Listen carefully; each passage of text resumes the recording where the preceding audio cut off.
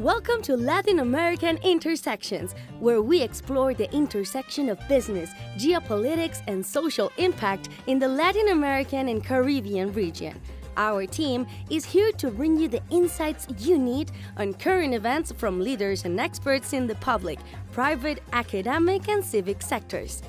Latin American Intersections is presented by Ocelot Group, a consultancy focused on stakeholder relations and alternative risk reduction, building collaborations across sectors and industries to improve outcomes for clients and communities. Please keep in mind that the opinions, ideas, and information discussed on this podcast are those of the individual host and guest and do not necessarily reflect the official stances of organizations they are affiliated with. Be sure to follow at LATAM Podcast on your social media, share an episode or two with your friends, and send us your questions about the region. And don't forget to rate us on any of your favorite podcast apps.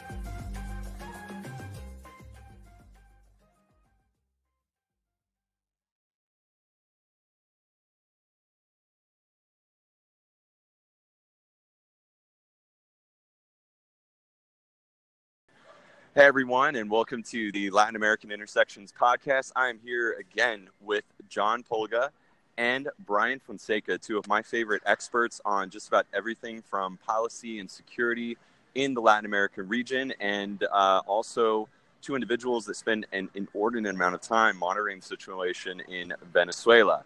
So I don't want to spend too much time on this introduction, but John, I know you've been monitoring the situation in Venezuela very closely on a personal and a professional level. So can you go ahead and give us a quick update the next couple of minutes on what's been going on politically in Venezuela within the last couple of weeks, and any little bits of background information that we need for our audience? Go ahead and throw those out there. Now, to our audience, a couple of us are sort of on the road while we're recording this. So if there's a little bit of background noise, I apologize in advance. But we're going to go ahead with this discussion because it is a very immediate discussion. So go for it, John. Tell us what's going on. You don't have to tell your audience that. Come on, man. What's up? Michael, thank you for the invitation once again to appear on your podcast. And Brian, it is great to share space with you. I think I'm ebullient right now. This is the most optimistic I have felt about prospects for democracy in Venezuela. Definitely in the past 2 years. I was going to say, definitely in the past 2 years, and possibly in the last 20, right? Yeah. So kind of to make a really long story short, because we can make this a long story, Nicolás Maduro was elected in 2013, called for kind of elections earlier than anticipated last May 2018, and won those elections. They were widely regarded as fraudulent. The Venezuela did not invite international observers, save for a group that is kind of loosely sponsored by the Venezuelan government. Okay, and so internationally, these are widely regarded as fraudulent. Maduro, fast forward ahead to January 2019, Maduro was sworn in as president on January 10th. At the same time, countries decided to not recognize him as a legitimate authority. Instead, a kind of previously little-known then opposition deputy, Juan Guaidó from Vargas State, right down in La Guaira, on the other side of the mountains from Caracas, part of the Party Voluntad Popular, kind of at least an acolyte, if not confidant of Leopoldo Lopez, decided, was elected. It was kind of his party's turn, was elected the president of the National Assembly.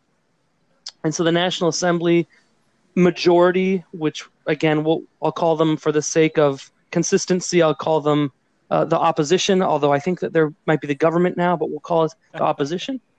That nomenclature is difficult. It is. Those deputies elected him president, and he was sworn in kind of as president of the country. And so that are then we can fast forward ahead into 2 days ago, January 23rd. January 23rd is a very big day in Venezuelan history. It was the moment when democracy was kind of first brought to the country, 70 years ago.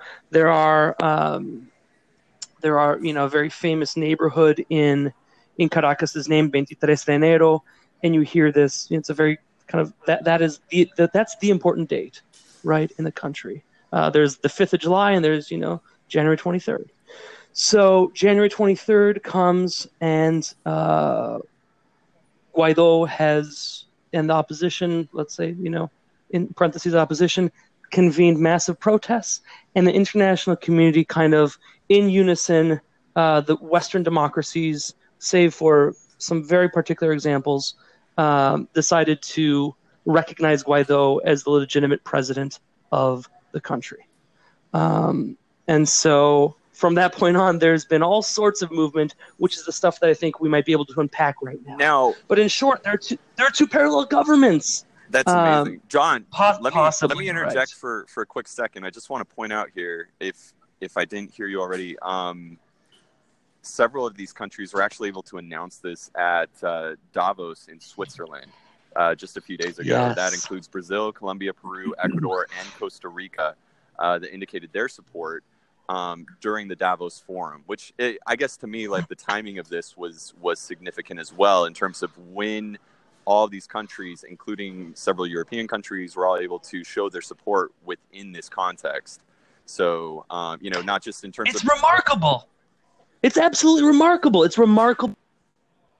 Years, the opposition seems unified behind a person. It seems to have a plan. It seems to have set the government on its heels. The government is reacting rather than acting.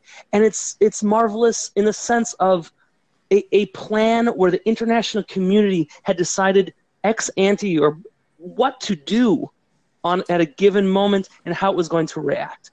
And so they were very clear, right? This was clearly a multilateral effort. There's a marvelous story right now that Joshua Goodman helped put together for the AP about Guaido and the events leading up to mid-January. And it's amazing. He traveled to Colombia and Brazil and I believe Washington and Brazil. Yeah, he did the Caminos Verdes route, and right? He went out of the country, snuck across the border. Yeah. And essentially met with people and said, "Hey, this is our plan. This is what's going to happen." And the international community, kind of the Lima Group and others, got on board and got the U.S. on board. Well, and so it's a U.S. supported plan, but it's not a U.S. plan, but it's a U.S. supported plan. And I think that's an important distinction too. Well, and I think that speaks to I don't want to throw the word courage out there, but some of the almost the audacity of this plan is that he was able to go to these different countries and garner the support and then return to Venezuela. And apparently, with enough confidence to actually return to Venezuela within this environment where, there's been all this political repression of, many members of the National Assembly, et cetera, and the opposition. And, with full confidence, almost, this bravado in some ways. So, Mike, can I jump in a few minutes? For sure, Brian. Because I'm getting excited just listening to John. But and you, Michael. But listen, two things I want to unpack. One is this is coming down to sort of the battle between legitimacy and power, right? So there is no doubt that Guaido has been working incredibly hard to accumulate legitimacy. He's got nearly the entire hemisphere calling him president. He's mobilized and unified an opposition that for the last 2 decades has been fractured and very personalistic, right? So he's done that. Mm-hmm. On the other side of the fence, I was going to say, he doesn't have the guns. Shut down and right. On the other side of the fence, he doesn't have the guns. Maduro still has the power. So now you're running into the dilemma where in order for Guaido to remain, and there's some other curveballs in here, by the way, but in order for his movement to maintain steam, at some point, the guns got to change sides. At some point, the military has to come in behind the opposition. Now, when you say the military has to come in behind the opposition, we're not talking about any type of a bloody coup. We're just simply saying the military has to recognize the new political yeah. I mean, essentially they have to recognize the legitimacy, right, of the Guaido president. Now, here's what's really also fascinating, and in fact, I can't claim credit for this. I'm going to give it to my colleague, Dr. Frank Mora, who spent the day reading the entire Venezuelan constitution. He concluded the following: that there is a provision in the constitution that Guaido has 30 days to announce new elections, or we run into a place where we have two illegitimate presidents, constitutionally speaking. Now, wait, if Guaido can call that, he's calling that as part of the National Assembly or as an interim president? As head of the National Assembly, by the way. Okay. Right? So, and that's what I wanted to clarify, just because if we're talking about the interim president, but the other government of Venezuela contests that, then, I guess there would be some concern about the legitimacy even under the Constitution. But if he's able to call that as the head of the National Assembly. That if the opposition, and this is the discussion that Frank Moore and I had earlier, if the opposition is claiming that they're legitimately empowered because of the constitutional provisions that say that because there was Article 233 of the Constitution. Thank you. And now they're going to essentially claim legitimacy because of some provisions in the Constitution, but not uphold the others, it throws the whole thing into question. That's number one. I think it's important to at least point that out. So Guaido, we're sort of blessing as the president, but he is an interim president. He is not the sort of elected, tenured president of the country. He has 30 days to call an election by which he will likely become a candidate and likely become the president if this holds. But that's an important part of the process that I think it has to be noted, right? But I want to say that, so on one end, I said I was going to say two things. One was this legitimacy versus power, right?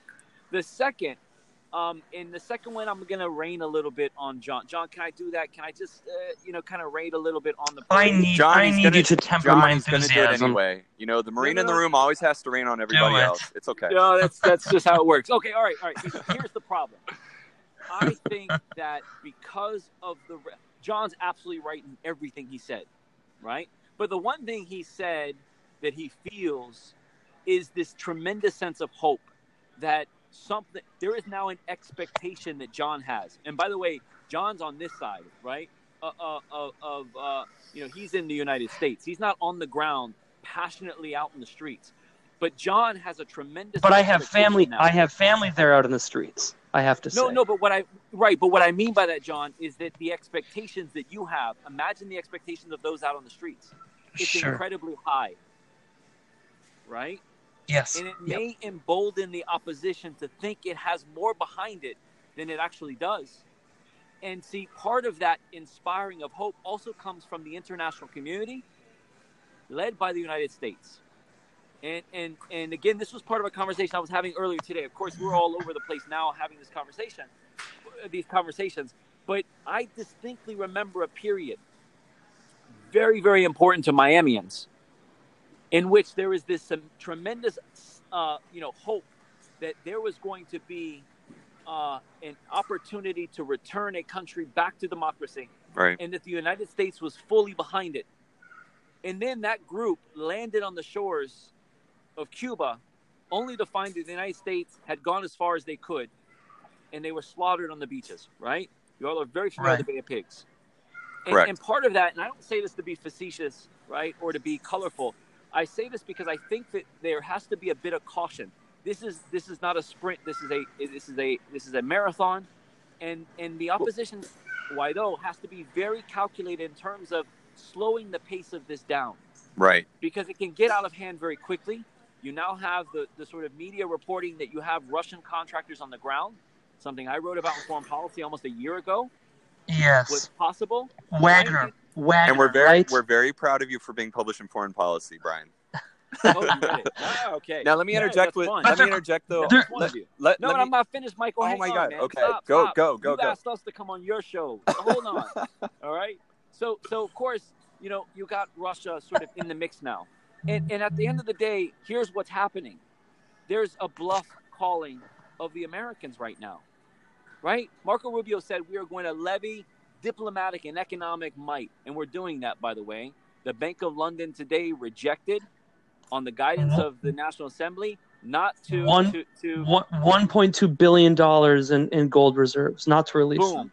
Not giving it to the Maduro regime. That's one. Yeah. Next, I bet you, and you bring me on the show again, Mike, if I'm wrong, and call me out, but I bet you that if things don't change, oil sanctions are next. The United States is going to sanction oil. They've announced it. They've said they're on the table for next week. They are on the table, and that's probably going to happen. The problem is you have all of the oil companies saying, hey, don't do it. No, right? Here's the thing, though. I don't believe, and this is kind of an off-the-cuff business perspective, but it's like most oil companies aren't necessarily going to miss what they do with Venezuela anyway. I mean, especially not in terms of what. We don't. Not true. I mean, how much are we bringing to the U.S. at this point? A couple digit percentage, right? I mean, 3 or 4% of that wealth, but you still have companies on the ground in the United States that probably don't want that. And then if you look at the press releases 2 weeks ago, you had an American company called Arepla, Delaware-based company, that received provisions in Venezuela to occupy 3 oil fields. They were in discussions with the U.S. government to try to get a pass to do that. So I think that the American private sector is kind of saying, I think that there's some there. Now, I will give you that it's probably not the magnitude of the Shells and Chevrons and so forth, but you've still got on-the-ground equity that the American private sector has. Okay? That's true. And that could have shocks also to the international market, too. Don't forget about that, right? The ripple effect. But okay, that's part of the levying of sanctions. But now you have both Mexico and Russia. I mean, this is where it's kind of gone in this international domain. You have Mexico and Russia both offering to be mediators between the opposition and the government. That's where things are in a bad place. Wait, John, 1 second. I just want to kind of back Brian up on one thing, and that is simply the caution, sort of being cautious about our enthusiasm. And I'm going to cite quite simply at the death of Chavez, there was a huge celebration, especially across South Florida with the Venezuelan diaspora. I remember a lot of honking horns the moment it was announced. A lot of people were very enthusiastic about what the possibilities were post Chavez. Now that was 2013, and here we are, where we are now, and even myself, like I've mentioned to you before, John. I mean, some of the people and companies that I was sort of advising on the side a little bit, I was also enthusiastic about Venezuela's future, the possibilities of investment there, the social impact the companies could have. But I wasn't. That's the difference. No, but Mike, and to the point, and again, this is not about John. I'm just kind of picking up on what John said to bring out something completely distinct from what John was saying. John was right with everything he said. But the point I'm trying to make is that you need hope to stay in the streets, right? The Venezuelans need this. That's exactly right. To see this thing through. You need that hope. There's a lot more momentum than there has been in the past. The opposition has been depressed since the crackdown on the marches in 2017. It has been a depressed opposition. You've had no doubt possibly 2 million people leave the country since that moment, right? No doubt. That is a fact. And so you need hope to move them back in the streets, and that's why they're in the streets in tens of thousands. The problem is the managing of expectations. Because here's the problem. What goes next is apathy, right? Well, when does that apathy set in, though? I mean, like right now, you have. Look, man, if nothing comes out of this, right, in 2 years from now, I mean, that's a tough part. I only call. Possibly. I think that. Let me ask you this. Let me ask the question this way. Mike, let me finish my thought. Okay, I think that there are reasons to be optimistic, and John is absolutely right. There's unique things about what we're seeing right now. Most people in the world didn't know the name Guaido 3 weeks ago. 4 weeks ago. That's another point we need to address. That's me neither, John. I had no idea who the guy was. I mean, I heard. No, I didn't know him. I will openly admit I didn't know who he was a month ago. Brian, let me hand this back to John for a second. John, do you know anything about why? Here's the thing. why is the opposition backing Guaido, and why is the international community backing Guaido? Aside from the trip that he made, what is it that brought him to the forefront in both of these circles? I am not going to be as effective at answering that question as I want to be at answering a different question that you didn't ask. Okay. So can I just say, so Guaido is young, he's enthusiastic, he's energetic, he was relatively unknown by the government.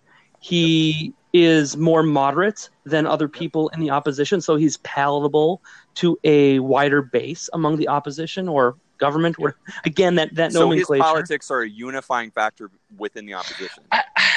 So But he also doesn't carry the baggage of Leopoldo Lopez, Maria Machado, Antonio or Enrique Ledesma. Capriles. He hasn't been in the headlines for 15 years. Of course, Maria he Corina doesn't Machado's have that been. baggage. Yeah. They need a new life. And they He's found- 35, you guys. He's young. Of course. You know, he's pretty.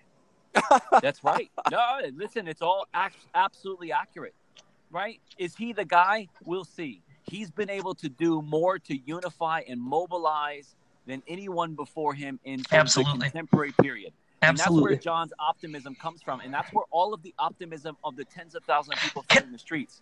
Can I actually just expand on that optimism thing to conclude that thought? Because I think that your pushback on that, Brian and Michael, is entirely merited and appropriate. Provocative, John. Provocative. I'm just trying to. So let me just tell you, unpack that optimism a little bit. At the top of this podcast, I explained, look, with opposition/government is unified for the first time. You have the international community kind of working in concert, the democracies in the Western Hemisphere working in concert, apparently, with those people. You have the government on their heels. All of that is cause for optimism. But this was a bold gambit, right, by Guaido, by those parties, and by the international community. Because Marco Rubio. Yeah. Say it. Sorry, go ahead. And if you can say it, I will not. And so if it backfires, though, I'm not quite sure what the plan B is, right? Right. And so That's the point even last night I was thinking, what happens now? Like, what's the next step? Because clearly, on state television yesterday, the military high command got on and said, we support Maduro. Now, it was maybe not tepid, but it wasn't an enthusiastic backing. But nonetheless, it was backing. And I thought, well, so now what happens? And so I think that there are two significant events or non-events, right, from yesterday to today. And the first significant non-event is that there has not been a crackdown, you guys. That's right. That's true. That's an excellent point, John. And so I thought that if this failed, right, if this gambit fails, it's going to fail immediately, is what I had thought. Let me the toss a question. longer this lasts. Yeah, sure. Let me toss a question to both of you here and see who can wait, answer. wait. I want John to finish his thought. All right, go ahead. That's important. Finish those thoughts. I actually think that the longer this goes on, this is in kind of contrast to what Brian was saying. I think that the longer this goes on, the stronger the opposition grows. Because the opposition now has, as Brian said before, legitimacy in the eyes of foreign governments, democratic governments, right? It has legitimacy in the eyes of a majority of Venezuelans on the streets, or in their country at least. And it has made the government afraid of cracking down. But it doesn't have power. But they didn't need to. But they didn't need to crack down. Okay, now let me ask this. Wait. No, Michael, stay on the sideline for a moment. This is John and I. Let us go. We're having fun. Let's argue this. You had 20 deaths. But you did not have the large scale repression that was expected. That's what I mean. The surge. Now hold on though. Can paz descanse those 20 people, obviously, right? That is not insignificant. But it's not that large scale repression. Let me jump in now. Okay, Brian and John. Wait. No, Mike, hold on, man. But I have the last time in 2017, how many people died from the protests? Over 100, right? But let me come in with how this. Long of a period of time? This is the question I want to ask, though. Here, check this out.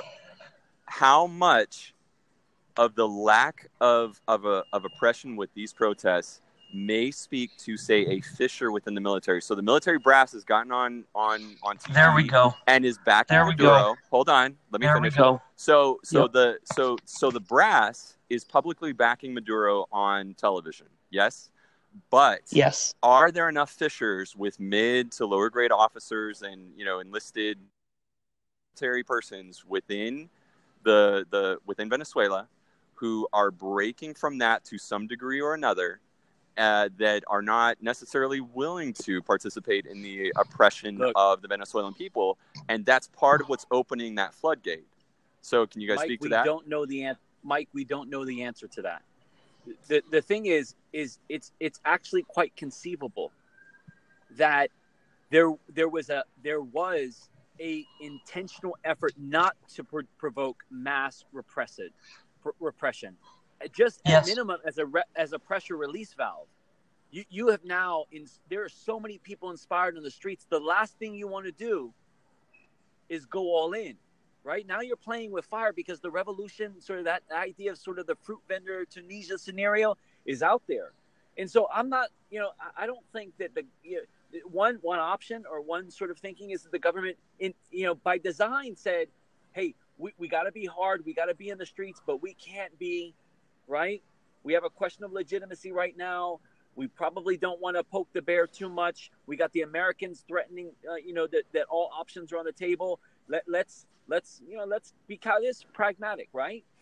That's one. The second is the fissures. The military rank, the leadership didn't want to give those orders. Right. But I don't think they want to give those orders anyhow. That's not the military's place. Well, and I think that speaks to my question. Like, how much of this is a calculation by the top military officers in Venezuela versus potential fissures within the military? But you can't, at that point, you can't divorce the government from the top military ranks. They could have all been part of that design. That's correct.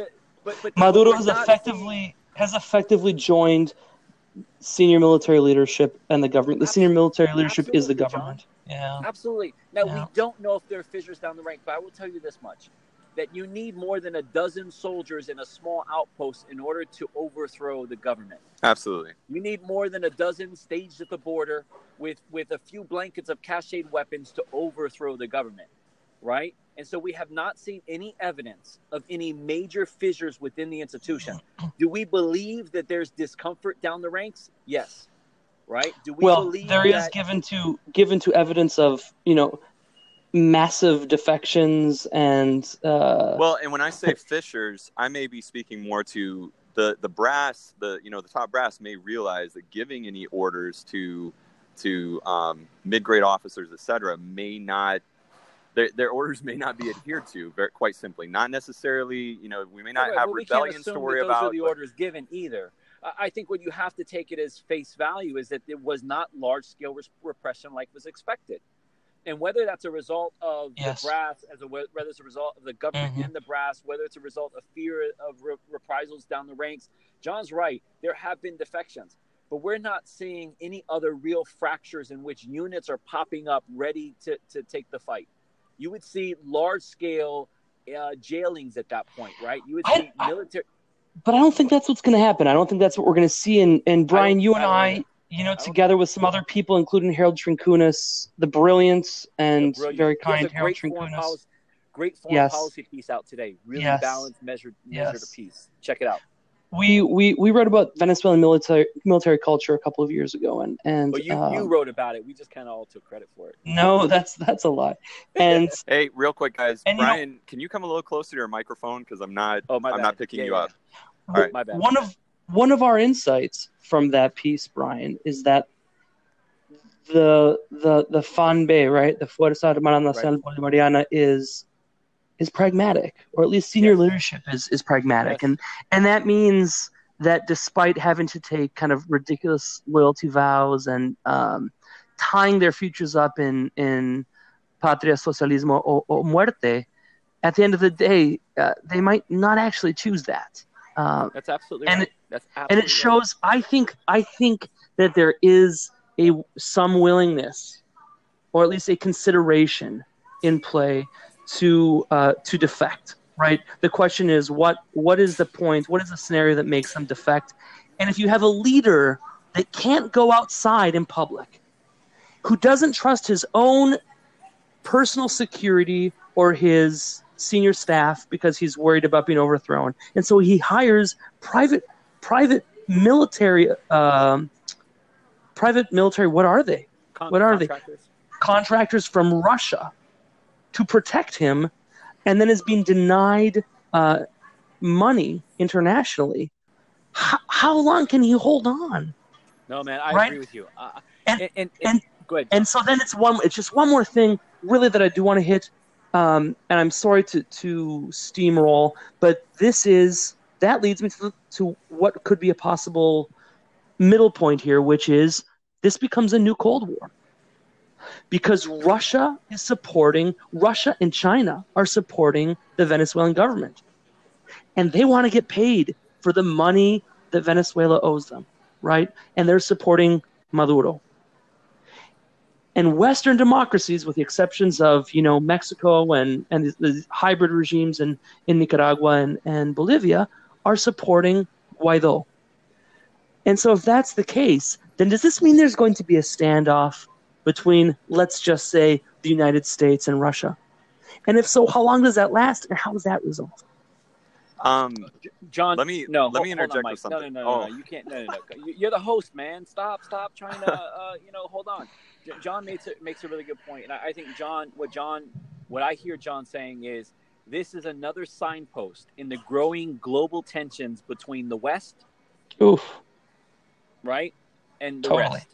And this is another signpost of that. There are others that have transpired, but this is another one. I don't think, though, that the Russians will send military to Venezuela, because I don't think, frankly, Venezuela matters that much to the Russians. You guys can debate me on the equity they have in the oil fields. I'm fully aware of that. But I think Russia gets more, because I've talked to some oil folks on the ground in Venezuela, and the Russians own a significant amount of reserves, P1 reserves or reserves, but haven't really done much to begin producing or exploiting them.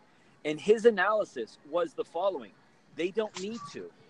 They'd rather see chaos and uncertainty in Venezuela because it occupies American foreign policy, right? It becomes a flashpoint for the United States. It keeps us sort of in a space of concern. Right. And that's indicative of what a Cold War is meant to do anyhow. But so I think John's on with that, and that's a really important point. Michael, you're probably going to have to ask us, and I say ask us maybe a final question, because if not, your viewers or your listeners are going to get bored of us. Well, here's the thing. So besides being the host, I'm this could be a 3-hour conversation if we wanted to. Right, absolutely. So as I said before, like as far as being the host, I also try to bring in the market perspective here. So and speaking from a market perspective, if I'm China or Russia and I have investments tied up in Venezuela, Russia not as much as China, does it really behoove me to continually back the Maduro government when when I have multiple countries starting to back the opposition and back this interim government to the point where, just an example, Venezuelan bond prices surged. They jumped by 35%. That's 31 cents on the dollar. Just in the last few days. Because of hope. Now hold on. Let me finish my question. So does that mean that if I am China and I have all this investment tied up there, doesn't that not mean that ultimately, as this moves forward, it is within my investment interests to go ahead and back this opposition and move this Maduro regime along and out of the way so that we can move forward with what Venezuela can do within the market and potentially pay back whatever it owes me, or I can move forward with my investments there with a higher return on that investment ultimately in the future? Because right now it's just throwing good money after bad, right? Listen, Mike, I think you're asking the wrong question, Michael. Oh, no. With all due respect. What is the right question, John? Yeah, or maybe you're just seeing it through what I would perceive to be the incorrect lens. Okay. You think that Russia's interests are economic. Exactly. No. And I don't. No. And I don't think part so. Of the question. I think they're political. Wait. I think they're geostrategic. That's the second part of the question. China's interests, I think, in my opinion, are mostly economical. I That's believe correct. that I agree. Russia's interests there I are agree. geopolitical. So how much interest Yes. Russia has in those geopolitical But interests in the first place? Mike, haven't they told you? I mean, hasn't Russia and China already made a statement? The fact that Russia Yes. was one of the first to come out and double down on the regime Yes.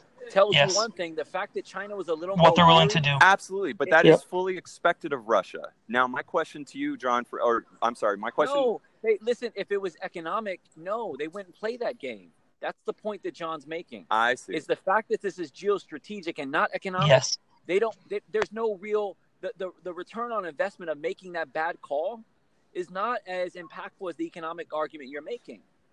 You know what the loss, right, is not the type of economic loss that you're thinking about.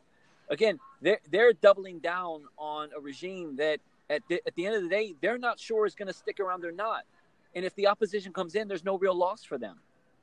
True. Right?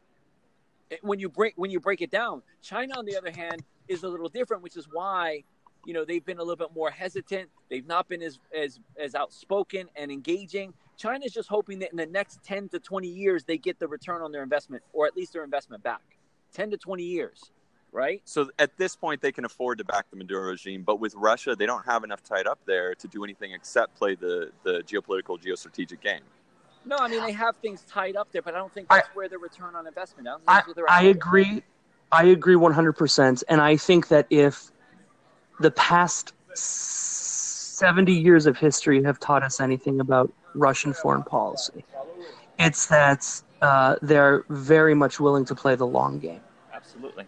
That's absolutely right. And I don't mean 5 years in the future. I mean 60 years in the future. And Right. at the end of the day, Russia is not the only battleground. This is a global battleground, right? The West versus the rest. I'm going to steal that. I'm going to steal that and use it in class. I like that. You own it. Can I add something before we hang up? You had a question that I didn't answer about. I kind of half answered about Guaido and his origins and stuff, and I just think that that's beyond the scope of our discussion today. But there is shout out to Guillermo Zubillaga, who writes for America Society Council of the Americas. He's in their New York office, and he has an article that he published, I don't know, 2 weeks ago or something, which is basically an interview with Guaido and talks about his background and history and stuff. So check that out if you're interested in English language reading on the history of Guaido, who he is and what he stands for. So, Mike, I don't know if you need to hang up or you want to lob one short question, and we get a 30-second round, or do we want to conclude here? I mean, John and I and you, Mike, we can go on for another hour or two.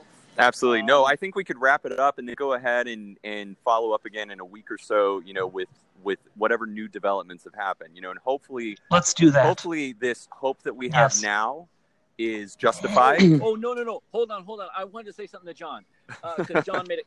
Sorry, John. I'll make this really quick, I promise. Because I disagree with him on something. You must bring it to the table.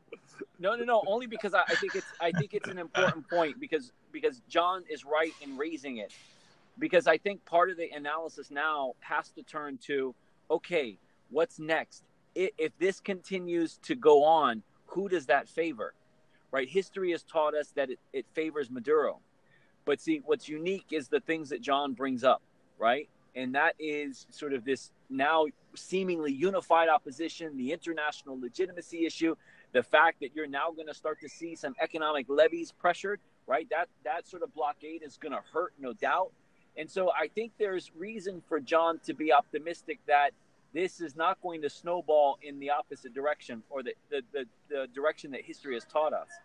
But I will caution and say that while I appreciate the analysis, history still tells us that the longer this goes on, that Maduro has the ability, by the way, to navigate the landscape. He has the ability to continue to pulse leadership. He has the ability, but he does. Because at the end of the day, as long as he controls the power, right?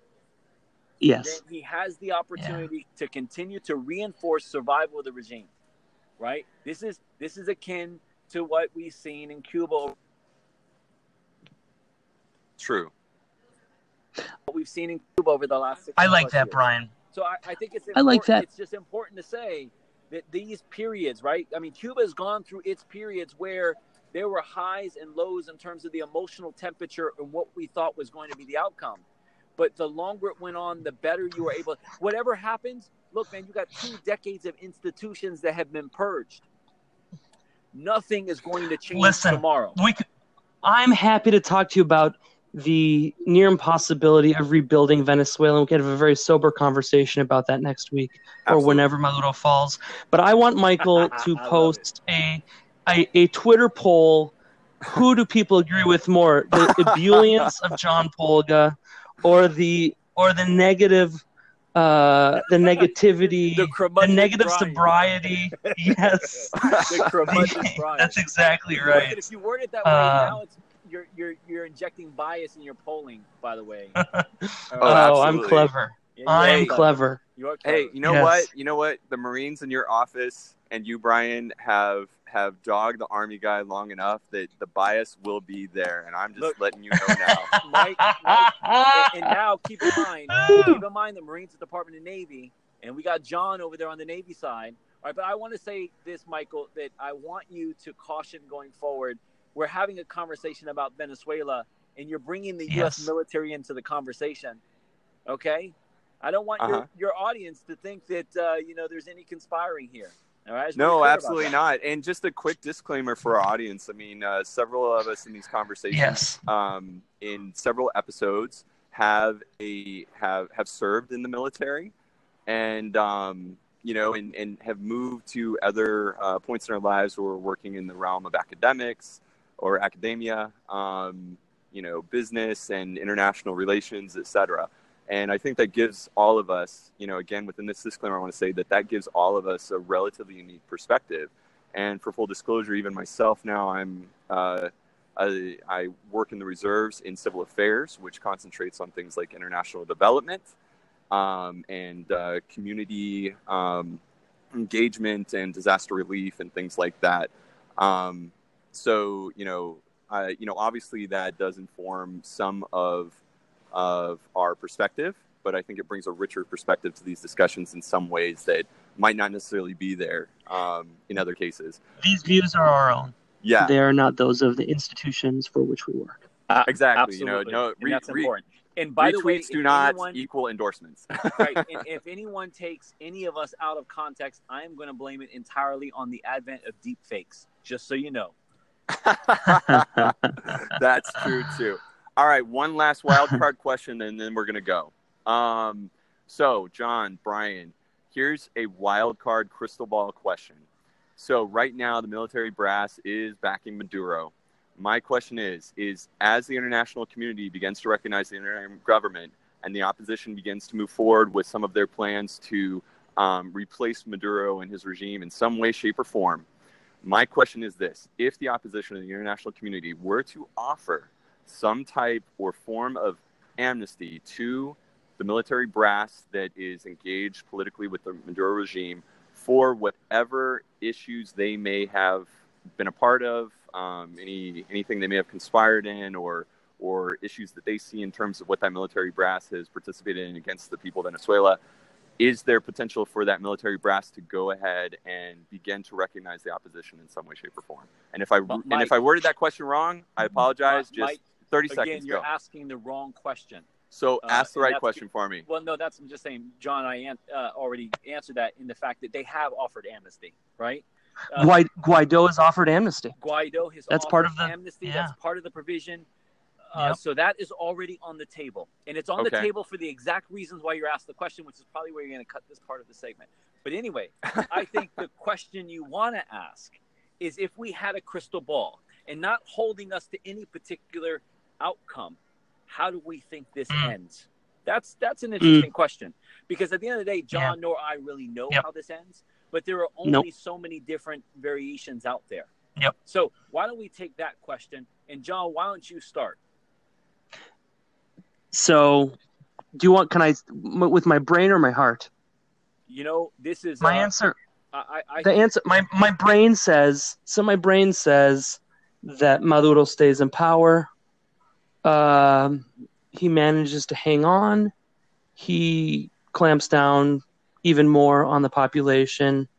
and there's a big mess globally because a bunch of governments have recognized someone who might end up being imprisoned. My heart says that Maduro loses the backing of the Alto Mando, and he negotiates a transition, and Guaido convenes elections, and democracy is slowly restored, and institutions are slowly rebuilt. I think those are actually both excellent. And I would probably agree with both of your thinking, both of those potential scenarios. I'm going to then go a little different route. I am going to say something incredibly crazy as a potential scenario. That way, okay. And I'm going to disclaimer sort of, it could be incredibly crazy, but if it does happen, I'm going to replay this for everybody to know. No, I'm just kidding. Here's my crazy possible scenario.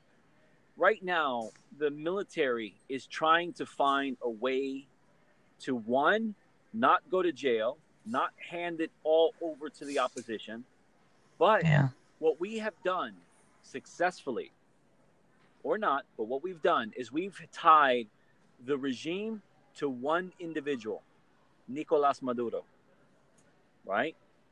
And that means that... And Diosdado Cabello, but yeah. You can throw Diosdado, Tariq, and Delcy in the mix, but largely, this is all about Maduro. And Jorge. Yeah.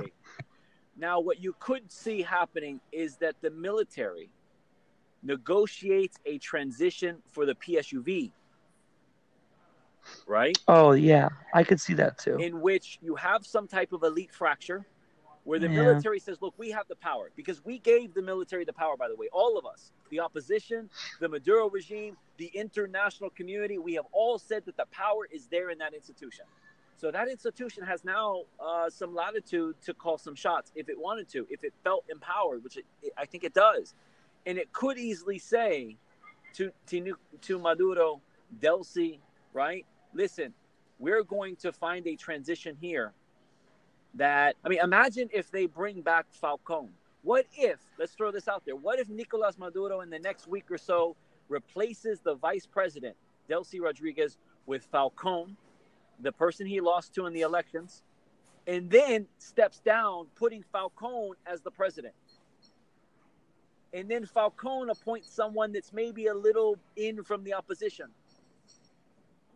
You know what? That might work as a peaceful transition. I think that's the peaceful. That's a version of the peaceful transition scenario that I proposed. I think it would be. Yeah. I think that's how it could roll out, John. Yeah. And you save a lot of... I like that because according to the Constitution, the president has the power to appoint the vice president as if the vice president's seat were a cabinet member. Absolutely. So, and then has the ability to step down and resign, automatically putting the vice president into the presidential seat. And if that were to happen... I love it. If that were to happen, then the military is essentially maintaining some loyalties within the presidency, right? It's appeasing the international community because it's seen change through, right? Nicolás Maduro is no longer in the seat. And it's made the opposition sort of bring them down a little bit and bring them into the fold. What if you had a Falcón who then brought someone in from the opposition into, the government as vice president? So that could be a potential scenario where neither the opposition or Maduro wins, but neither of them wins entirely either. And those are often the best negotiations when both people walk away from the table having lost a little, but maybe having preserved a little. I sure hope that your scenario that happens, or something similar to that, where there's no violence. That's the worst of it all. No more violence. Of institutions, mass repression, that's all violent. Yeah. This would be a way for the military to say, we have the power, we're going to take the power, and we're going to find a transition here that we can make all sides a little happy, appease them, but none of them told... Because the military, I don't care if you give them amnesty or not. The military does not want the pendulum to swing all the way in the other direction. True enough. No. Do you think the military wants to say views, what happens as well? Do you think the military views Guaido as moderate enough, for a future transition? Look, Guaido does not have to be president. He is a National Assembly member. right? I mean, he's been elected Who knows? as a deputy. Yeah. At the end of the day, Yeah. he's just an interim president. If you make this too much about Guaido, you lose the long ball. You got to keep this away from being personalistic. That's what happened to Leopoldo Lopez and Capriles and all of it. It became personalistic. No, Guaido is simply part of the transition. He's got a place. He's filling it now. It needs the transition, and he needs to move on to what and know that he started this. But the minute he makes it about him, we're back to square one. You're going to start to see fractures in the opposition when things aren't moving along the way they should. And it can get really tricky really quickly. True enough. And personalism in Latin America is another discussion that we have to have. Yeah. Anyway, so guys. I apologize getting a little heated there and throwing it out there. But I think it's, again, it's the caution to the opposition. Don't make this about an individual. True. This is a great discussion, guys. You know what? And we've got to wrap it up. Yeah. Let the last thing, and you have got to keep it to 10 seconds each, guys. Your shameless plug on whatever you or your organizations or your affiliates or associates have going on that you want to highlight. 10 seconds, John, go. Shameless plug. I don't have any plugs. I work at the U.S. Naval Academy, and I spend all of my free time playing with my son or doing research. So, all right, no shameless plug from John. But I'd be happy to talk or write about Latin America. Excellent. All right. So Brian, 10 seconds, go. Shameless plug. Don't have one either. I work at Florida International University. I spend most of my free time reading John's work and playing with my son. Mentiras. And okay, I'll do a shameless plug for you both. I spend a lot of my free time reading both John and Brian's work and the work of their colleagues and associates within the organizations that they work for. It has always been my pleasure to engage with and work with, Florida International University, Gordon Institute, or Jack T. Gordon Institute of Public Policy, and the Latin American Caribbean Center there, which are all a treasure chest of resources that can be publicly accessed and brought in for almost any conversation, within the private sector, public sector, and civic sectors. Anyway, that's the most shameless plug that we're going to get for the day. John, thank you. Brian, thank you. As always, you guys are doing amazing work, and I could not make a lot of my own work possible without excellent people like you. So, thanks, Mike. Thank you, Michael. Take care. Hey, thanks, all right, John. Good night, bye, guys. Bye.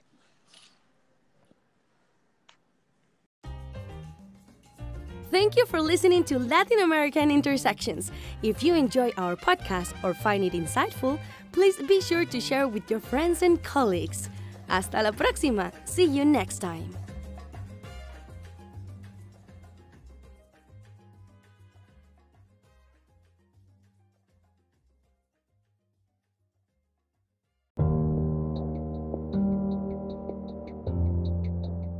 A big thank you to Kasim Sultan of Sad Boy Music, who is working diligently to improve our audio as we develop our production techniques. Sad Boy Music offers competitive rates for recording, editing, mixing, mastering, music production, video editing, and motion graphic design. You can follow Sad Boy Music on social media at 5ADB0iMusic.